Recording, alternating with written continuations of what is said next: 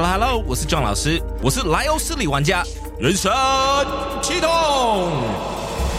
首款多平台开放世界游戏《原神》，即刻点击下方资讯栏了解更多。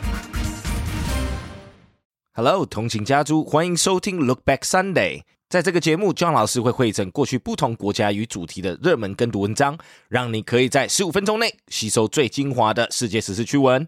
Let's get right to it.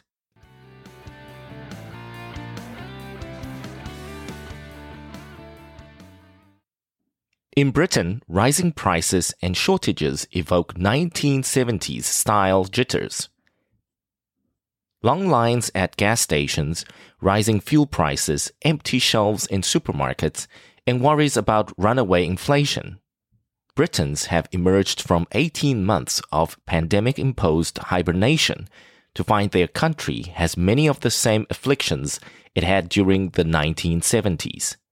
There is nothing Austin Powers-like about this time machine.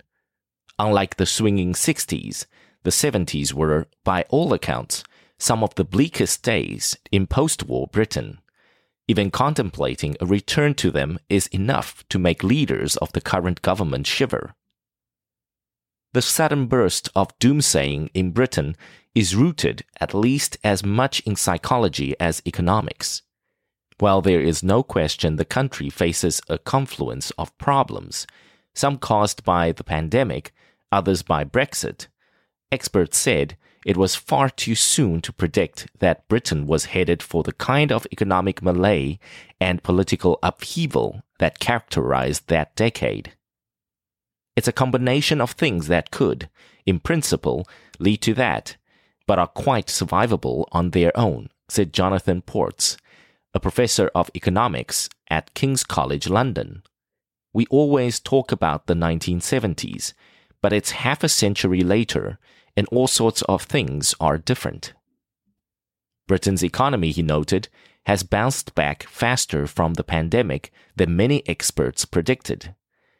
The shortages in labor and some goods are likely a transitory effect of reopening much of the economy after prolonged lockdowns.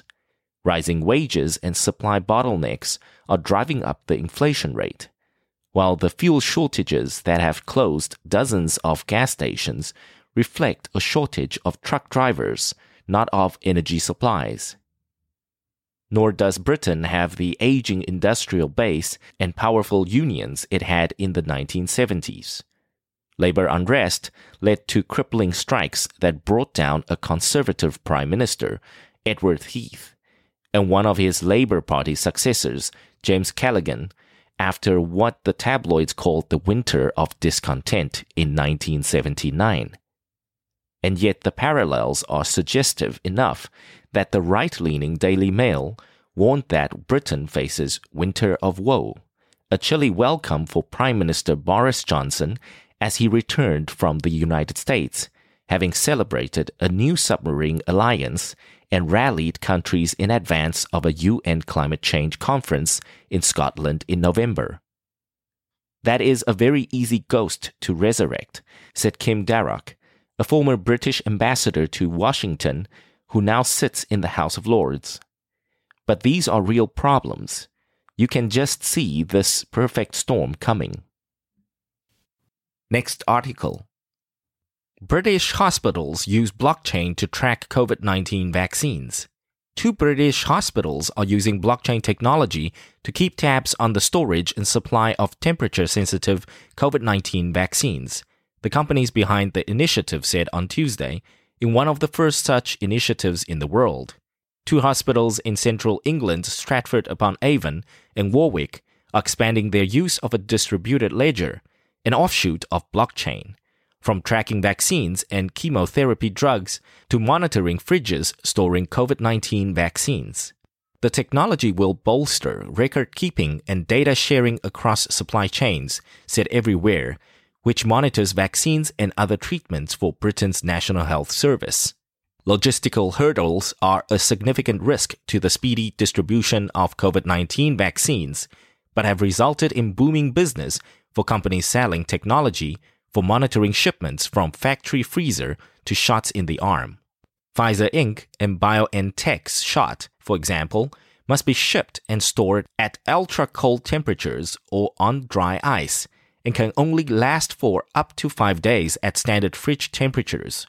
Other vaccines, such as Moderna Inc.'s, do not need such cold storage and are therefore easier to deliver. Firms from finance to commodities have invested millions of dollars to develop blockchain, a digital ledger that allows secure and real-time recording of data, in the hope of radical cost cuts and efficiency gains. Blockchain originated from Bitcoin, and it was created for the sake of Bitcoin. Bitcoin being blockchain's first application. A blockchain is a growing list of records called blocks that are linked using cryptography. Each block contains a cryptographic hash of the previous block, a timestamp, and transaction data. By design, a blockchain is resistant to modification of its data. Next article. Plastic bag charge in England prompts applause, anger, and humor. Some critics predicted chaos, confusion, and bag rage. But while this week's introduction of a 5-pence charge for plastic shopping bags in England did not lead to a nationwide mutiny, as some had warned, it did prove polarizing. Environmentalists, for the most part, praised the government initiative introduced on Monday, October 5th, saying it would reduce pollution and waste. After all, it can take 1,000 years for a plastic bag to decompose, according to an estimate by Nick Clegg, who was Deputy Prime Minister at the time the step was announced.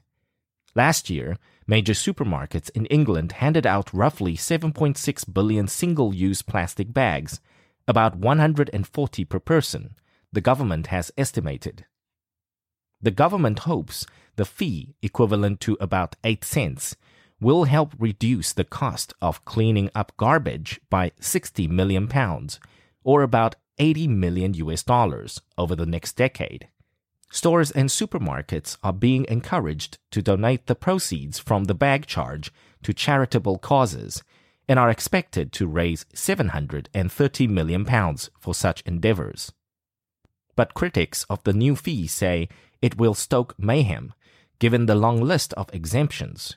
Shoppers can still get a free plastic bag if they are buying pet fish, raw fish, meat or poultry, unwrapped blades including axes, knives and razor blades, takeout food, or loose seeds and flowers. There are also worries that customers might verbally abuse supermarket cashiers, and some retailers have provided members of their staff with training on how to cope with angry shoppers. Then there were worries that shoppers would throng the British capital's already harried streets, clutching, for example, jars of tomato sauce.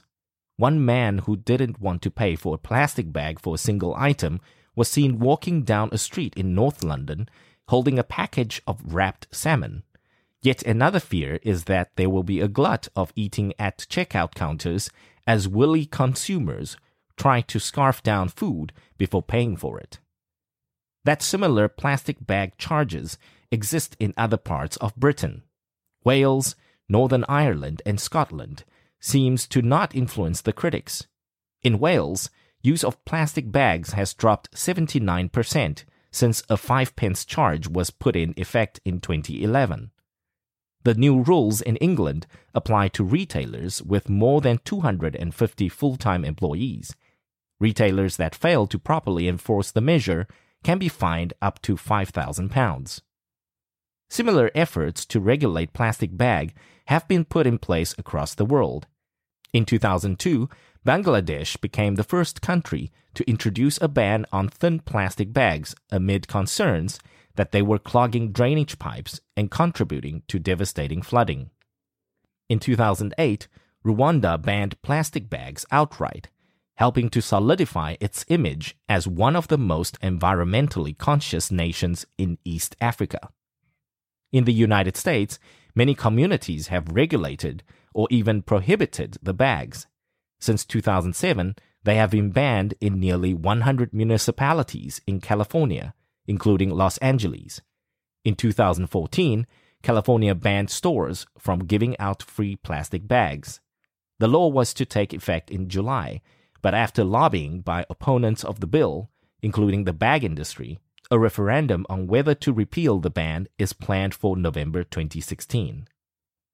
Only a tiny fraction of plastic bags are recycled, while many end up in kitchen cupboards, floating through the air or wasting away slowly in landfills. Plastic bags end up everywhere, stashed in cupboards, floating down canals, littering our streets, or killing wildlife. Friends of the Earth, a British environmental group, said in a statement welcoming the new measure. However, the Taxpayers Alliance, an anti-tax group, said the new measure would burden families who are already struggling to get by. A 2013 study by the Washington-based National Center for Policy Analysis, which champions laissez-faire economics, argued that paper and reusable bags were worse for the environment than plastic bags when it came to energy and water use, and to greenhouse gas emissions. Every type of grocery bag incurs environmental costs, wrote H. Sterling Burnett, the author of the study. Whatever the arguments, the rules have inspired a mix of applause, resentment, fear, and no little humor. Can England cope with the bag charge, or will there be a bagpocalypse? Rhiannon Lucy Coslet asked in the British daily The Guardian. Plastic bags chaos looms, read a headline in the Daily Mail. Chloe Metzger, a 21-year-old blogger and student, wrote on Twitter, I understand the whole #plastic bags thing, but it couldn't be more annoying. Good job, and thanks for tuning in. 想要收听更多过去的跟读单元以及节目，欢迎到我们官网 www.15mins.today。有兴趣 John 老师以及其他资深英语老师对谈的节目，记得周末也要回来收听我们通勤学英语。Catch you in the next one!